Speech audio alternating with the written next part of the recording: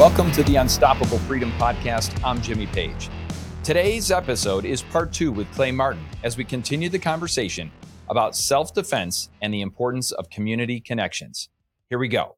Yeah, don't go into the bunker. Instead, you're going to have to create and contribute. And I think this idea of community is probably the most important thing that we're learning. And I think there are some natural occurring communities like the church community. I think of the faith community that I'm part of. My gosh, the network of people in our town around the churches is by the tens of thousands. Right. So you kind of already have some built-in structures where you can go where you share the same values and you can, coordinate some of your efforts in order to really thrive through this stuff. Well, the churches are one of the most valuable communities in this country, and here's why. So the forces, the enemy forces, if you will, basically took over educational institutions, government institutions, all this stuff. And they've been doing it for 50 years. They've infiltrated, spread, and destroyed. Yep. And so like 10 years ago, it almost looked like they fell in on ready-made infrastructure. They kind of did. The only thing that we have that's really organized to combat that is the church structure. That's it. And if you could organize those churches in that way, well, we would have a bulwark. It has to be done first. And isn't that interesting that in the First Amendment, we talk about religion, we talk about speech, we talk about assembly, all those things. It's the first and greatest, and I think it will end up being one of those liberties that ends up sustaining us and allows us to come back after all this craziness happens. Right. No, it makes total sense. It makes absolute sense. Well, I remember in the earliest days of my conversations with my wife, who's amazing. She's an amazing leader in person. She survived cancer, and now she has an organization that helps other people survive and thrive. So it's amazing. But we used to have these conversations about having firearms in the house. And I remember, a lot of people are afraid of it. A lot of people didn't grow up with it. They're afraid of it. They don't believe that guns can be handled safely. They view it as something that's really, really dangerous, which of course it is, but it's not so dangerous when you know how to handle it. And that's one of of course, it's always lethal. There is that potential. It's like when I had motorcycles, we always used to say, hey, ride scared. You should have a little bit of fear as you're riding so that you don't do something stupid that ends up catastrophic. The same is true with a gun if you know how to handle it. Well, we had these conversations. I believed that I had a duty to be able to defend my family against the worst that could come against us. And as soon as I said that, my wife was like, I understand that. If someone comes in with more firepower than we have, and I can't protect my wife or my kids, that's a problem, right? That is a problem. What do you tell somebody that's afraid of guns or having them in their house? A lot of times, and this is going to sound maybe sexist, but a lot of times women are more afraid because guys naturally grow up around guns. What do you tell somebody who's afraid of that? Well, and this goes back to this conversation has gotten a lot easier in the last 2 years than it was before. Prior to that, you're like, I got nothing for you. Now it's kind of self-evident. But you're right. I mean, and I get it. I really get that it's a scary thing, and it should be. Just like you said, you dress for the crash, not for the ride. Yeah. Yes. But, I mean, your kitchen knives are scary too. I mean, they can do just as much damage, and you learn how to use those. Your car can be just as dangerous. I mean, if you gave a caveman a car, like, it would be terrifying. He'd crash it or kill himself in the first 5 minutes. True. You just have to treat a gun the same way. Yes, they are dangerous. Yeah. So are a lot of things that we do in life. And it's I'm with you. It's a responsibility. And as long as somebody can understand that, as long as you are trained properly and you show that weapon the respect that it deserves, then it's absolutely safe. It can be made safe. Yeah. Well, it's amazing the transition that has happened from those days with those conversations now to being fully prepared from that type of defense perspective to now she's after me. Bring me to the range this week. When are we going to the range? My daughter is proficient, like all my sons are. My daughter is proficient. Her favorite, I don't know if I should say this, but her favorite gun is my SIG 45. She loves it. I'm like, oh my gosh, we've created a monster. But what I love about that is they all can handle the gun in a safe manner. They can make a dangerous gun safe. They can disarm it. They can verify that. And they know how to secure it in the home. So I think there's some really great things about that.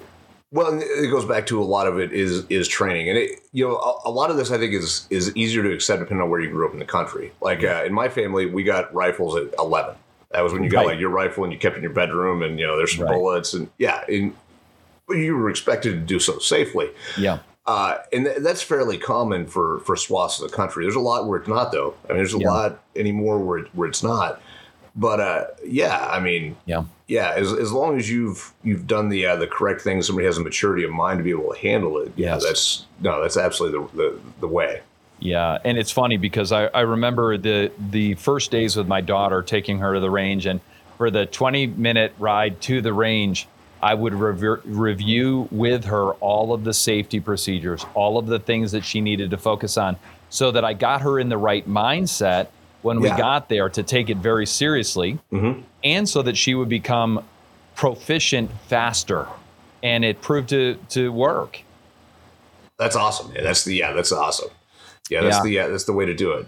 So hey, let's shift gears a little bit to your master checklist for defense. I really want to get to some specifics about the way people can start to think in terms of how do I go from where I am to getting prepared. But before we get into the specifics, I want you to talk a little bit about mindset. You talked about that people need to change their mindset to defense and organization and even how to get prepared. What do you mean by that? Okay, so we've got this problem. I say it from a military perspective of we've actually protected the people of this country too well since like 1941. Yeah, we have done. Our military has been so strong and so capable that we've mostly kept people from having to actually worry about their own defense for that long. Now, there was a period in the 70s where, like, if you lived in New York City or Chicago, like maybe that wasn't true anymore. But people still, since then, have really relied on the police. We do have a great police force in this country, or we did until we defunded it. Yeah.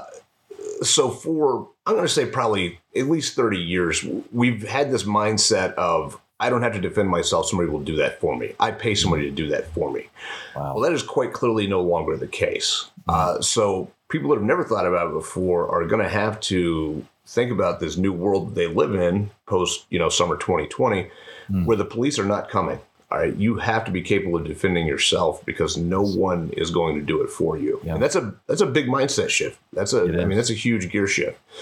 And there's a lot you can get into that. You can read some of the books like On Killing. I'm a big fan of this guy named Selko that was a Bosnian war survivor. Where was he at? He's in one of the major cities over there. But he talks about he spent a lot of time talking about his own mindset of how he shifted. Yeah. But yeah, that's kind of the mentality you have to take. You have to accept responsibility for your own defense. I like that because I think at some points I always tell people, hey, no one is coming to save you. Right. I would like to live in a society where you would think that you would have that protection, but you just don't. No one's coming. And I think it does shift. I've become much more serious and much more prepared as I go about my own community because random things can happen, or at least things that feel random. And they usually don't happen in the environments that you think that are dangerous. They happen in the environments where you feel safe, like the Walmart parking lot. Right. Or like the restaurant down the street. Crazy things are happening in everyday life and people are unprepared. So it's really helped me to shift my mindset for sure. Well, that's good. I mean, you could even look at, the mass shootings in churches or like all this stuff. Like this is all indicative of you have to start taking care of yourself now. Yeah, that's right. Okay. So let's talk a little bit more about this community-based approach. I'm going to ask you a couple specific things. One is, how do you find like-minded people in your community who get it without you turning into the fanatic? Anyway. Man, honestly, that is the $1 million question. That is by far the hardest part. It really is. It's extremely difficult. Also, as we pointed out, like that, those people have to be in your community. It can't be an online community. You can't go, have a Twitter feed or some Facebook group or something. It's not a terrible idea to maybe start a Facebook group, but it needs to be closed and only available to local people. I mean, we've got a huge advantage here where I live. We've got a huge Second Amendment foundation that is basically been formed by somebody else, and their whole job is to. I mean, they sit in the legislative offices every day, but that also filters down into making like a very much. We have a monthly meeting here, so I can go to that meeting right now and pick up 10 or 15 people that are already thinking the same way. Fantastic. The only other way for people in normal life. I've been big actually on going to like Brazilian Jiu-Jitsu gyms or your local shooting sports foundation, shooting some matches, that kind of thing. That'll just about always get you into the group of some like-minded people. Other than that, just kind of feeling people out where you work or your social circles or church for that matter. Yeah. I mean, church actually has a huge advantage there. And then if you're tight with the pastor, I mean, there's nothing wrong with asking him to, address it from the pulpit. Like, hey, what are we doing here? Which goes back to that, ready-made defensive community. And I love that. And I think that for me, as a person of faith, as a Christian, I want to make sure that the people I'm surrounding myself with share the same values, because there is a danger of getting involved with groups that might be fringe groups. And I'd rather it be like, hey, no, these are upstanding people in our community. These are people that that you can trust. How important is trust in building community? Man, there's a big piece. I can't remember. It's either Concrete Jungle or Prairie Fire. One of the first things you need to do is weed out the weirdos. I mean, you've got to be very aggressive about that. Anybody that's talking about machine guns or making bombs, any of these other, or just espousing like crazy ideas, like they need to go like now. Yes. Next thing you know, you're trying to, kidnap the governor of Michigan. Like, none of that's good. All right. None of that. And that is one of the problems, though, with these things that we're trying to build. They do attract to some degree the disaffected and the weirdos. Another way to counteract that is to, keep it very professional and, state your goals up front. This is what we're trying to do. This is why we're doing it. And as those people, if they start going off the rails, I mean, you have to shove them away and don't let them come back. Yeah. Let's talk a little bit about securing our homes, right? So kind of there's a home base defense, and then there's the broader community defense. Right. What are some ways that we can evaluate our current home situation so that we can take steps to secure our homes? Securing our homes is extremely difficult. Let me rephrase that. Securing it, if I'm occupying it, is not hard at all. Securing it, like when I'm away for like my possessions and my stuff, that's a whole different animal. And that's much, much more difficult. The easiest way to look at it from a defensive perspective is actually, go outside and stand in the street in front of your house. Think about how would I attack this, or how would I break into this to steal things, if that was my end state, and then think on the flip side of that, how would I stop it? I just saw one of the other things that I like to do. I consider it like research for just living my life. Is I'll spend a little bit of time. I'll take 20, 30 minutes and go on YouTube and look at crime footage of stuff that's happened recently. I saw a really scary one from California, where guys selling person selling Girl Scout cookies and like gets the person all involved with their hands in this interaction, and then 3 more guys come around the corner and like bum rush them, and it's like a home invasion. Wow. So having seen that now, like everybody can be a little bit more aware of that. Yeah. And this goes back to that tinfoil hat thing. I probably haven't answered the door without a gun in my hand in 15 years. I mean, that's the world we live in. It's amazing. I remember when I was operating health clubs years and years ago, I would have off-duty police officers come out and do an audit of our facilities because we were in an area that was kind of growing in conflict, if you will. Yeah. And they analyzed it literally from the parking lot to the back door. I mean, it was crazy.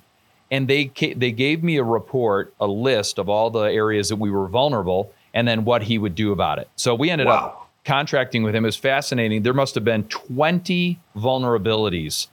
And then we ended up contracting with them to offer different services. But would that be helpful? Like, could you contact your local police and say, hey, can you evaluate our home? Is there a way that you can evaluate our vulnerabilities? If they've got time, yeah, absolutely. I mean, that's a great thing for like a business. If you can catch them off duty, yeah, I mean, that'd be the best, $50, $100 you ever spend. Yes. And then, also getting into the thinking like a criminal side of this, that's going to help you a lot too. Just looking at like if I was a bad maybe guy, you think more like a criminal than I do. Like there's something happening here. Something's wrong, but that's okay. That's all right. I appreciate that. I'll take your advice on this one for sure. That's definitely like criminals, cops, and soldiers tend to be like right here. Yeah, because you see things similarly, and what you're trying to do is prevent these altercations, and I love that. So let's talk a little bit about steps and the things that we can do. We don't have to go through all of them, but I'll tell you on the website, the resources are absolutely phenomenal, and I was really encouraged to see a bunch of the things on there. Tell us about Step Zero. Step Zero. This is right. Step Zero is like one of those things you're like, oh my gosh, what? I had no idea. Step Zero is where we had to step like all the way back. And this is actually something that's it's become a lot more aware into my mind the last probably like 3 or 4 months of there were still a lot of people that like had no idea they were ever going to take care of themselves. And now they want to. And that's okay, man. We're going to help those people out too. A lot of people have actually abandoned like the major cities and stuff. Yeah. So when I think about something like that, I think about like a New Yorker specifically that probably never had like a car in their life. And now they had to get out of and they moved to like small town America. Yeah. And they have no idea what they're doing. And like I said, man, that's fine. We just got to help with that. So Step Zero for me was go get a hatchet, a roofing hatchet from Home Depot. Because that's a weapon. So hold on. Let's time out. So when I read that, I'm like, dang, I'm unprepared. Like I felt prepared and now I'm unprepared. But it's brilliant. Why something like that? Why a roofing hatchet? Roofing hatchet, it's a club. Every human being knows how to use a club already. It's short, so I can't overswing it and stick it in the roof of my house like I could with a bat or something. It's also psychologically easier for me to use than it is an edged weapon with like a stab. There's a thing you have to overcome to be able to do that. As well as it's not as dangerous. As a gun guy for like 30 years, I had to put myself back in the position of somebody that's never held one. And somebody that's never held one before, they're probably more dangerous to themselves until they've had about 2 weeks of training. So that was why we went all the way back to the club. And that's also the cheapest option I could think of that's effective. I love that. And is it similar to like, using something like a hammer? Something like that? It is. It's a hammer on one side and it's basically a hatchet edge on the other. I recommend Vaughn's Made in America.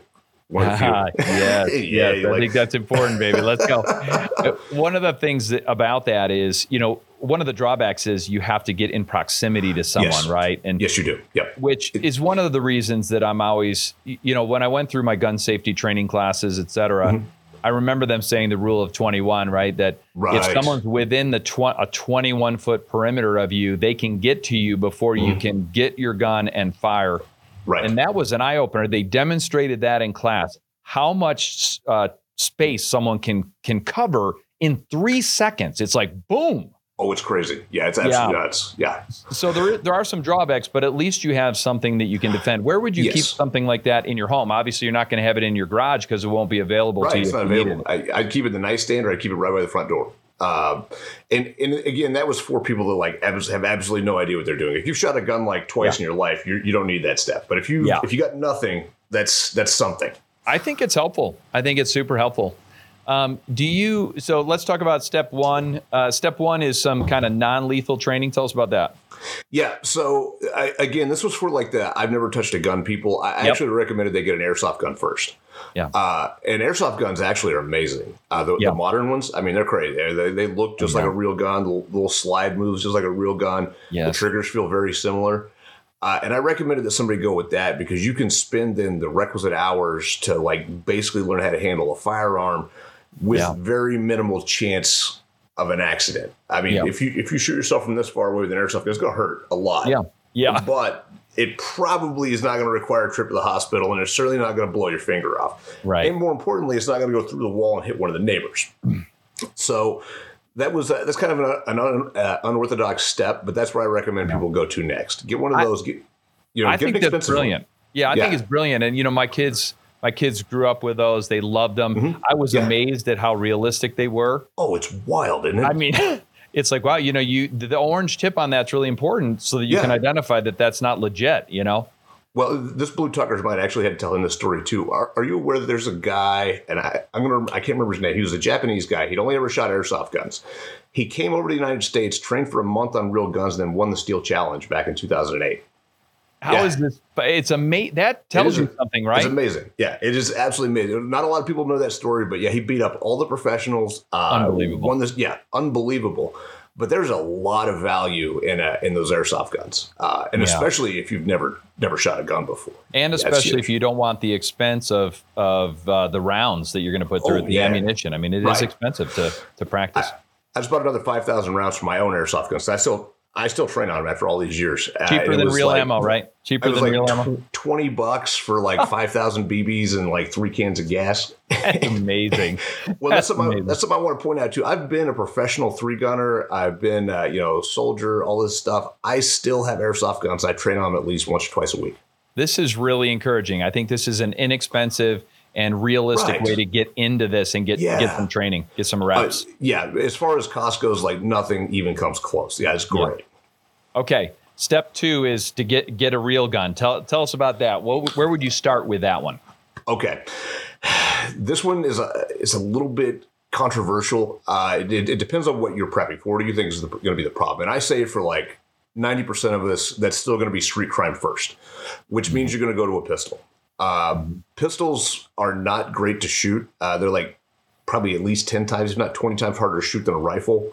But that's the gun that you're always going to have on you. This is the gun you'll be able to carry to the store or out in the street if things get really spicy. And it's good enough for home defense. It's not great for home defense, but it's good enough. Yeah. So that's where you're going to kind of move to a real gun. And like I said, for most people, that's going to be a pistol. There are people that could get away with having a rifle instead. Like, I don't know, if you live on a ranch in the middle of nowhere, like rifle all day long. Yeah, just a pistol's a boat anchor. Like, don't even bother. Yeah. But for most people, it's going to be a pistol, though. Isn't it funny that it wouldn't be your first? You're recommending it as kind of a first step because that's what most people are going to do and be able to handle realistically. Yes, right. But it wouldn't be your first choice because you're accomplished in different firearms. Yeah. Right.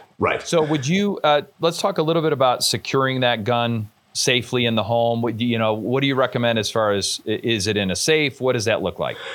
It depends if you have children or not. I think that's the big difference. When I didn't have kids, I had loaded guns like all over my house. Like there'd be one in a cereal box, like all kinds of crazy stuff. I absolutely cannot live that way anymore because I have small kids. So now I've got a small bolt-in safe in the kitchen. They're like $100. The ones I like are from Hornady. And so you just find a cabinet and it's got a keypad on top. I walk up to it, I hit 4 different numbers, it opens. There's my gun. Yep. So if you're going to, I actually recommend that if you have kids in the home, you have one of those both on your nightstand and one somewhere like centrally located downstairs, and you take the gun with you when you go to bed. That's great. Yeah, because you don't want to have to go to another room to retrieve it in the event. It's too slow. Yeah. It's too slow. And you said earlier, you don't answer the door without having your gun. Some people get freaked out by that. Like, oh my gosh, she's bringing the gun. It's not like you're waving your gun around. No. It's actually usually in my left hand because of the way my door opens. And I open the door like this. And if it's the FedEx guy, well, I'll just put that over here and deal with what I need to deal with. Yeah. If it's not, well, I can still shoot at that range and that's fine. And one of the great things today is a lot of times we've got cameras, we've got the Ring doorbells, we've got other cameras set up. So you can kind of, relatively speaking, gauge what's happening. But even then, there's enough crazy going on out there with people impersonating delivery men and all the rest. And, we have food brought to our house. We've got a lot of different opportunities for people to come to our house. Right. So it's always helpful to be prepared, right? Right. Yeah. I'm a big fan of that. Yeah. I remember when I first started concealed carry, or when I got my certification to do it, my license to do it. I didn't carry for months unless I went into a situation where I thought, it'd be helpful to have it here because you don't know what could happen. And then I read, in some of my training, it said, hey, the biggest mistake that most people who can conceal do is they don't conceal. Right. And then I'm like, wow, okay, so I'm going to conceal all the time. Right. And when? All the time. And some people will say, even in your home. And I'm like, yeah, because if something happens, you have to be prepared. You don't want to have to go somewhere to get the protection that you need, right? 100%. And look, there's a thing that goes along with starting to concealed carry. Like, it's really scary, man. It is. Like, you're sticking a loaded gun in your pants. That's scary in its own right. Yes. You don't feel, even though you have a license to do it, you're in a constitutional carry, most people don't feel comfortable doing it. You feel like you're doing something wrong. Yes. And that's all normal and natural. Because, I mean, look, man, we didn't carry a gun most of us growing up. Like, even me, like, out in the country, like, we didn't carry a pistol to the store. Like, we didn't do it. So that's knowing that that's going to be a problem going into it. You can, kind of like start working it through mentally. And yes, you need to get to the point where you carry it all the time. But, so understand that those feelings are natural and normal. Yes. You just have to get over them. First time I ever rode a motorcycle, I felt the same way. Oh, yeah. Right. It took me 3 months to feel comfortable on the bike. Like, oh my gosh, I'm not going to dump this thing. But with the gun too, I truly believe that people, if you're going to buy a firearm, you must become proficient in its use in all aspects. Yes, it's part of the package. It is. There's no point in having it if you're not going to train on it. And I remember with my wife, getting over that hurdle, that fear.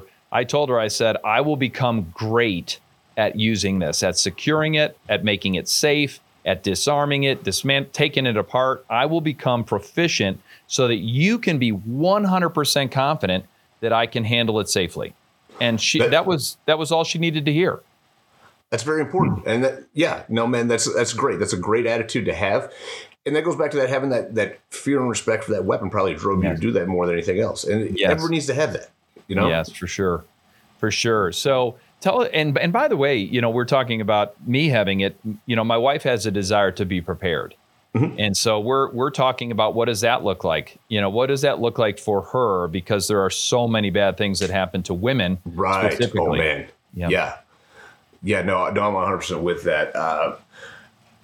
It's really scary for women.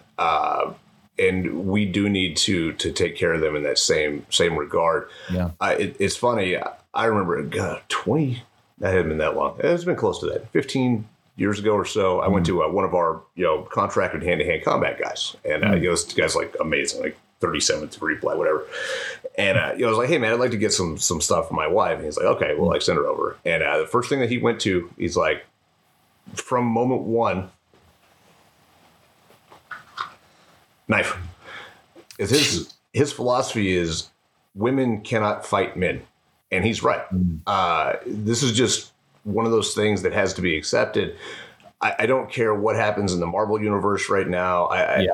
Women cannot fight men. I mean, you could take like the women's UFC champion, and she couldn't take most men in a fight. It's just, it's just how it works. It's biology. It's physiology. That's right. Exactly. So for women, you really need to get them into a knife very, very soon, and guns too. I mean, guns are obviously a great equalizer. But a knife needs to be there, like step number one. Wow. That's news to me. Like, that is news to me, because I always hope to have distance, but the truth is you don't always have distance. No, you don't. And, not to be totally sexist either, but women actually tend to have, and this is historically backed up by police data and all this other stuff, women tend to have less distance than men do, because even though they shouldn't be, they tend to be more trusting and to some degree less aware. So distance is definitely not on their side. So they got to go straight to the edge weapons. That's helpful. So tell us a little bit about situational awareness, because in this whole thing, we're going to live our lives in freedom, right? I'm more prepared. I'm more situationally aware. Tell us what are some of the key things that, as you're going about your everyday life, how do you get situationally aware? It's funny. Did somebody ask you yet, because you carry a gun all the time and whatever else, what are you scared of? Yeah. Nothing. I'm armed. Right. I'm armed to the teeth, man. I'm not scared of anything. Exactly. And that's the way you got to adopt it. Situational awareness. Now that one is extremely tough to kind of gain. It's hard to take that step back, because I've lived in a world where you had to have it, because we were overseas doing weird stuff. I did actually, one of the highest compliments I was ever paid as an instructor was when I was still in the Army. And we developed this course for guys that were doing kind of plainclothes work. And so I had all these guys going through it. And by like the third day, this captain comes up to me and he's like, "You have made me incredibly paranoid." He's like, "I can't go to the 7-Eleven anymore without, casing the place." I'm like, that was the goal. That was what I was trying to do. Yes. And we accomplished that by constantly, like, completely unfairly surprising these guys. Like, jump out of the closet when they're at their lunch break and stab in the neck or something like that. You can work through a lot of those kind of same things, like with your kids. Get them some Nerf guns. I'm big on kids should have Nerf guns and not airsoft guns, because airsoft guns are going to be a training tool for real firearms. And keep some goggles by the front door and tell them it's game on anytime Dad comes home. That's great. It sounds preposterous, but those kind of things will start increasing your awareness. When you go out, just having the mentality of looking around for, who's the scumbag and who's going to commit the crime, that stuff will start over time, changing your brain. So it does threat overlays everywhere. And that's very important too. Yeah. And I was just thinking, first of all, it's an awareness, right?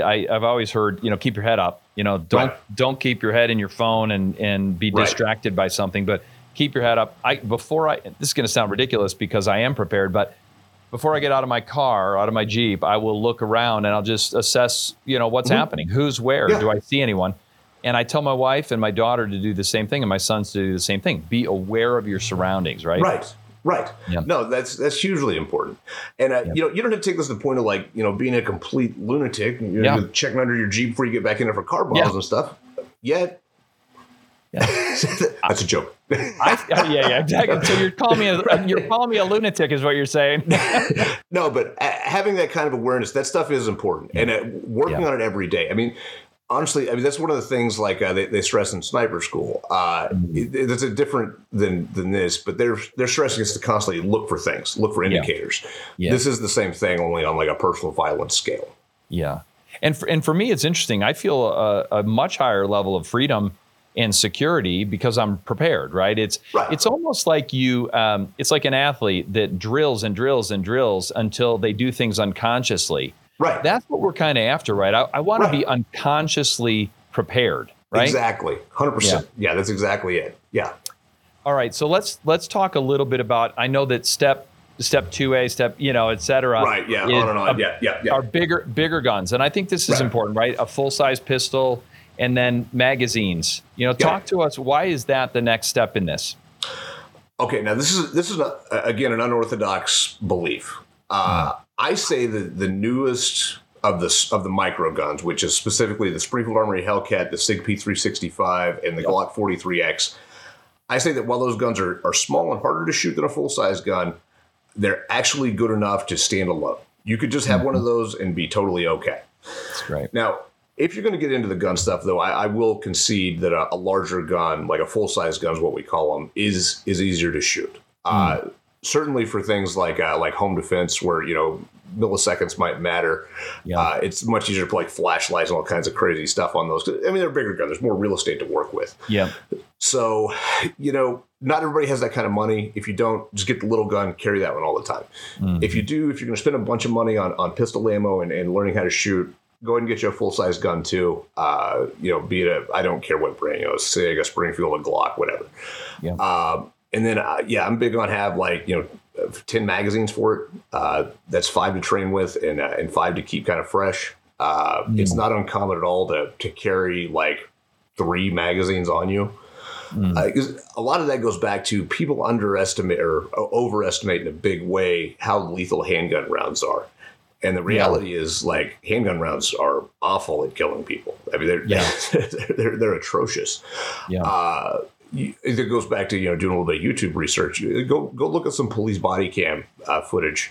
There was one yesterday of a guy taking 2 rounds of 40 cal in the chest, and then he falls down, but only because he thinks he has to. And like 30 seconds pass, and he gets up and just bolts.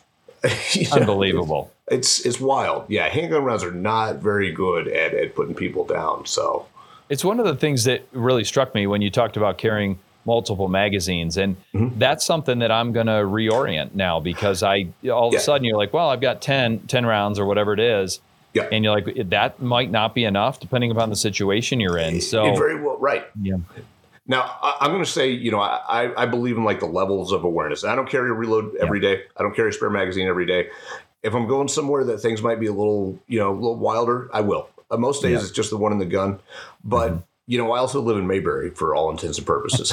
If I lived in Chicago, I'd probably have, soft armor, 3 or 4 magazines, an ankle gun for some reason. Right. Right. It is crazy what, the differences in the environments, right? And so, all right. So I'm going to bring up a topic that everybody gets crazy about because they've been told that these guns are weapons of war.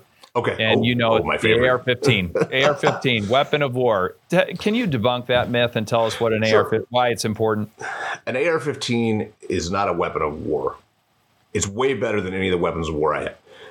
I mean that because our AR-15s are so much better than the government, garbage rifles that we all have. Is that right? Oh my gosh. Oh yeah. Oh man. Oh, so much better. Come on. No. That's man. I would take any one of my semi-auto AR-15s that I own over my government-issued M4 like twice on Sunday.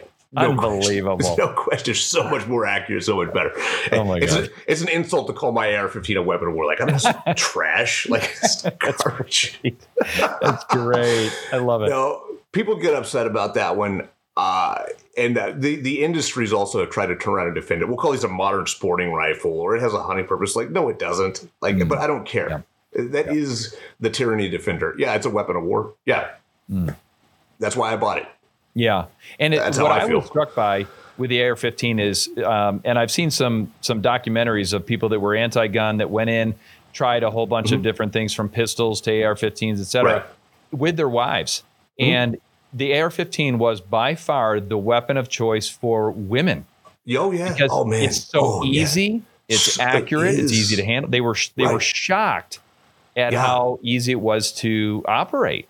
Oh, yeah. And, that goes back to like a rifle is like 10 times easier to shoot than a pistol. Like, you give somebody a rifle with a red dot, like even with like no training, they can't miss to about 20 yards. Like it's great. Yeah, it's fantastic. That's right. Well, and recently I got a CZ Scorpion, which is a pistol. Nice. With the brace. I feel like all of a sudden that became my preferred home defense weapon because it's so easy to handle. Right. Now, I don't hate it. I don't hate it. The only thing that I have against like the, we call them pistol caliber carbines, is because they still shoot a handgun round. Now, with that longer barrel, they are getting a little bit more velocity. So they actually are a little bit more lethal, to some degree, some kind of immeasurable degree. So, I mean, I don't hate them, but they make AR pistols that are chambered for a rifle round that are, roughly the same size. So that's definitely something to think about. And this is going to blow your mind. Guess what recoils less? An AR-15 that's the same length as that CZ Scorpion or the CZ Scorpion? It's got to be the AR-15, right? It is only because almost all pistols have blowback design. So they actually, even though it's a smaller cartridge, they actually recoil harder. It's weird. It's very weird. So the caliber that I'm firing out of my AR-15 is significantly larger than what I have in my CZ Scorpion. But because of that design, the kickback is far less on the AR-15.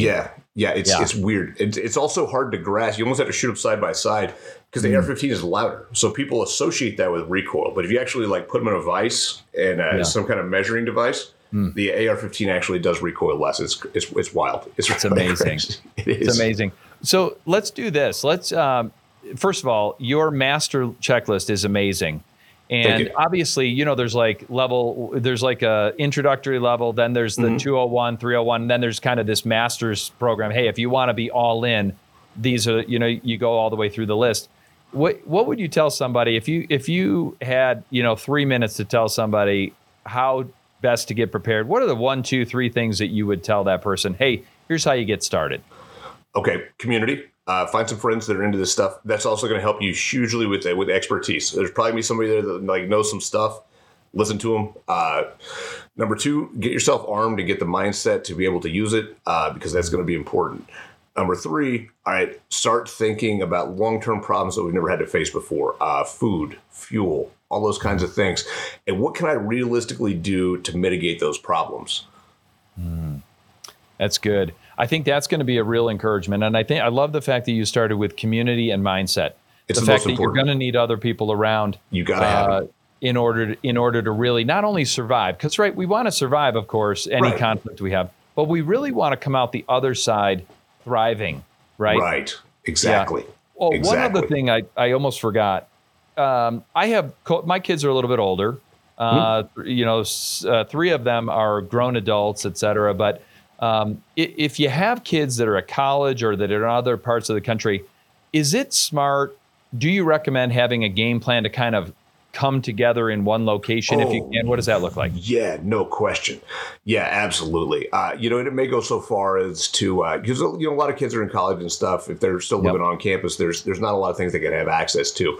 Yep. It's worth it to have that $20 a month storage facility off campus somewhere that maybe you keep some stuff in to help them get home. You got to have a plan to get them. I believe in that firmly. I mean, I cannot imagine leaving one of my children out there hanging.